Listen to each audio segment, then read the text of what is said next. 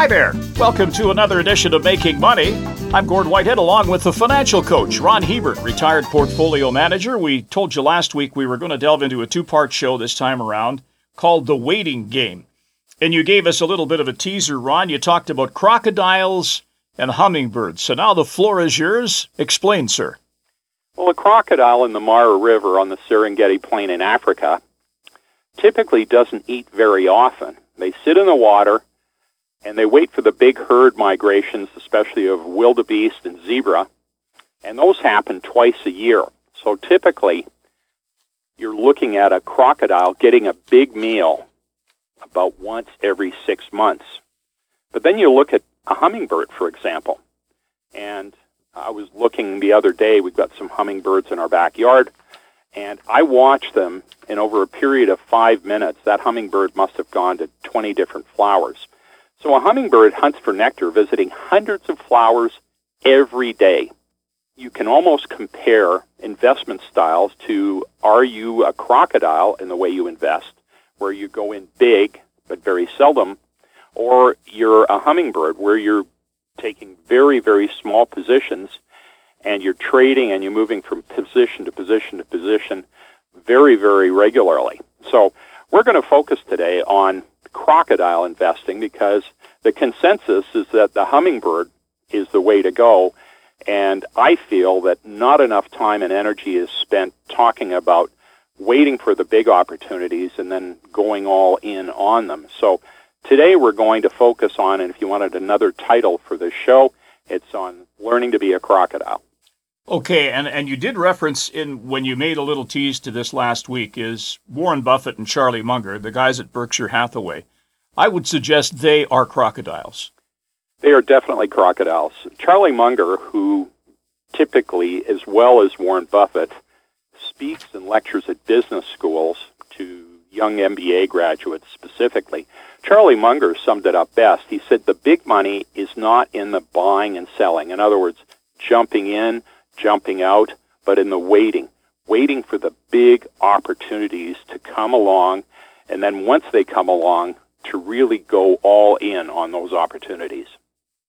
Well, they're in a position to do that because they sit on so much cash on a regular basis, don't they? They wait for those opportunities. You know, Warren Buffett, the CEO of Berkshire Hathaway, he's currently sitting on about $140 billion in cash, so he's got lots of money to take advantage of opportunities when things drop. And he gave a lecture a number of years ago, and he said, I can improve your ultimate financial welfare by giving you a ticket with only 20 slots in it that, in other words, you have 20 hole punches. I remember when I was a kid, Gord, that when they built the swimming pool out in the West End, Jasper Place public swimming pool, is that my mom would take me down when I was just a little guy and buy me a card.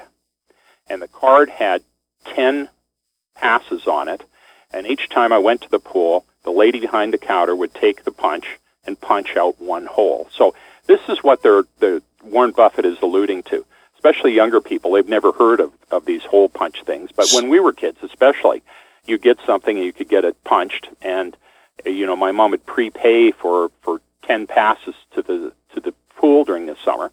And each time my brother and I would go, we'd hand the card in and we'd get it punched, and we'd just have one less opportunity. So that's what Warren Buffett's talking about here is the punch card rule. And he said if you only had 20 slots, in other words, 20 punches representing all the investments that you could make in a lifetime, and once you punch through the card, you couldn't make any more investments at all. He said under these rules, you probably think a lot more carefully about what you did, and you'd be forced to load up on your really, really good ideas, the ones that you'd spent considerable time thinking through. And he says you do so much better. Now, to Warren Buffett, this approach is perfectly obvious. But conventional wisdom is that you trade your way to wealth. You make hundreds, if not thousands, of little transactions all the time, and at the end of the year, you're going to accrue a lot of wealth. That hasn't necessarily been the case. Well, I think I know where you're heading with this. You have to remember, every time you make a trade, there's a cost involved, and I think we'll get to that. So do we want to talk about the underrated importance of this crocodile focus? Well, what this focus really concentrates your mind on, and the key points to this 20 opportunity or slot rule, is that your odds of success improve when you're forced to direct all your energy and attention to fewer tasks. If you're trying to track hundreds, if not even thousands of stocks, you just simply find it very, very difficult because there is so much data to absorb. So if you focus on one or two areas at a time, especially if you keep your eyes open, and you find something that gets very, very inexpensive, and you focus all your energies on that in those areas that have gotten very, very cheap, you spend your time sifting through and looking for the best opportunities. Maybe it takes you a week, maybe it takes you a month to do so, but you're focusing your energy on areas that are very, very cheap and have the biggest possibility for a rebound. So it's kind of goes back to our best of the best show that we did a couple of weeks back, that the really good stocks that you thought in different sectors would perform very, very well. You focused in on those, right? You looked and said, okay, I've got a whole bunch in the basket here, but I want to pick one out that I think is going to do really well. And this takes that strategy a little bit further, and not only are you looking for really good quality opportunities, but you're taking advantage of when those opportunities get extraordinarily cheap. So not only are you investing in them on a regular basis, but when they get extraordinarily cheap, that's when you're focusing your attention and larger pools of capital to put it in, because you're going to get, and we're going to cover this on next week's show, we're going to go over the last 25 years and look at how many opportunities there have been where markets have fallen 25, 50, 75, even 80, 90%, where they represented the opportunities of a lifetime, where if you've been focused, you could have really, really done well financially. And by focusing on those opportunities, I know in my own personal life, some of the opportunities where I've taken the time and really focused when they got cheap, like in 1997 when real estate got very, very cheap in Alberta, in 1998 when oil sands stocks were trading at pennies on the dollar, in 2007 to 9 when the stock markets fell through the floor, in 2009 to 2010 when real estate in the United States, especially in areas like Arizona and Nevada, were trading at literally 25 cents on the dollar. And the list goes on and on. So in some of those markets, I've been able to do extraordinarily well. In fact, some of those have had outside impact on the total wealth I've been able to build to this point. And some of those, 3 or 4 of those opportunities represent literally half of the wealth I've built in my career. So focusing on the big opportunities can be the stepping stone for you to really, really increase your financial security. So you're doing all this work, you're focusing, you're trying to pay attention to the details here, and maybe you come away with a handful of good ideas, and you make the point here you have to relentlessly prune away the good ideas to make way for the great ones. It's kind of like moving. Sometimes you have to part company with that piece of furniture that you cherish, but it's not going to fit in the new place. You have to be ruthless in paring down. And if you wait and you ruthlessly prune down, you sift away the mediocre and the not bad ideas, and you focus relentlessly on the really, really great ideas. And that's where the outsized profits are going to be. Now, sometimes you're going to need a little patience for this because opportunities don't roll around every day. Sometimes you have to wait months, maybe even sometimes a year or two for those big opportunities to come. That doesn't mean you don't invest at all, but while you're waiting for those opportunities, you make sure that you have that big nest egg available to you, so when those opportunities come, you have the resources to take advantage of them. Okay, so let's talk a little bit about the other side of this, is dabbling in these things. You're talking about making the big push. You're going all in almost, if you will.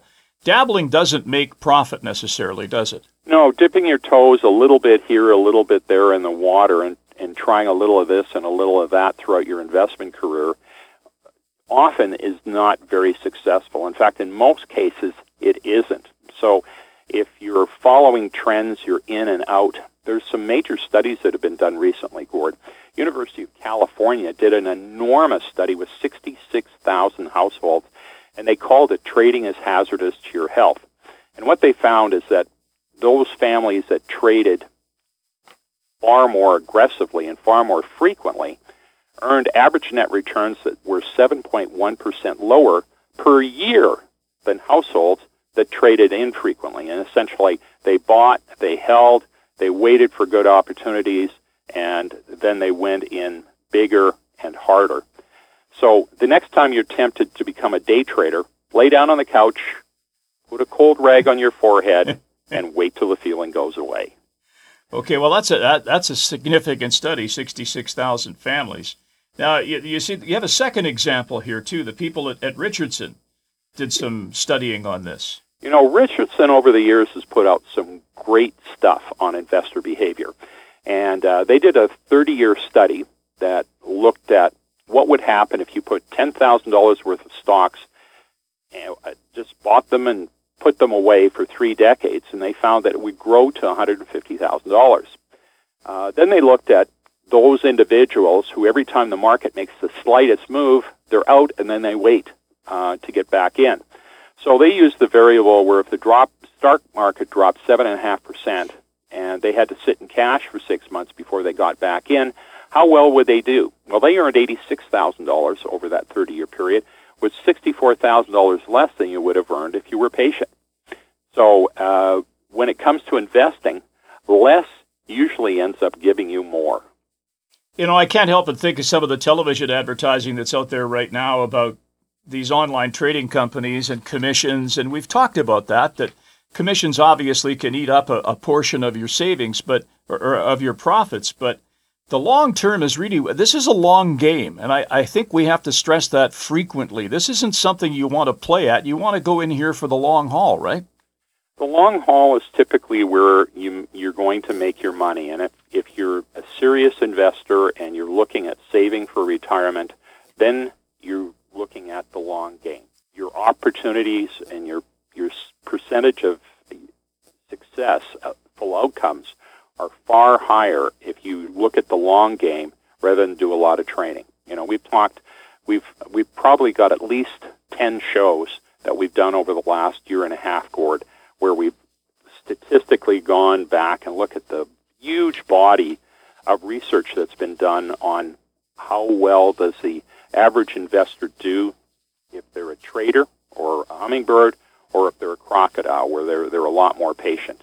And the crocodiles win hands down. In fact, typically, as these two studies just illustrate, that trading, unless you're exceptional at it, over the long term, is not a very profitable way to save for retirement. Okay, so there is a second part to this show, and we talked about, so you sort of nibbled away at the edges about the big meltdowns of the last 25 years. These are the opportunities that perhaps you're waiting for when you can really strike and do well, and some of the other fine-tuning that will set you apart as a crocodile instead of a hummingbird. So we'll be back next week with that next installment here on Making Money. Remember, if you have a question, if there's something you're not too sure about, make sure you drop us a line. We'd be happy to address it. Ron will maybe directly address it in an email, or we may touch on it in a future episode of the show.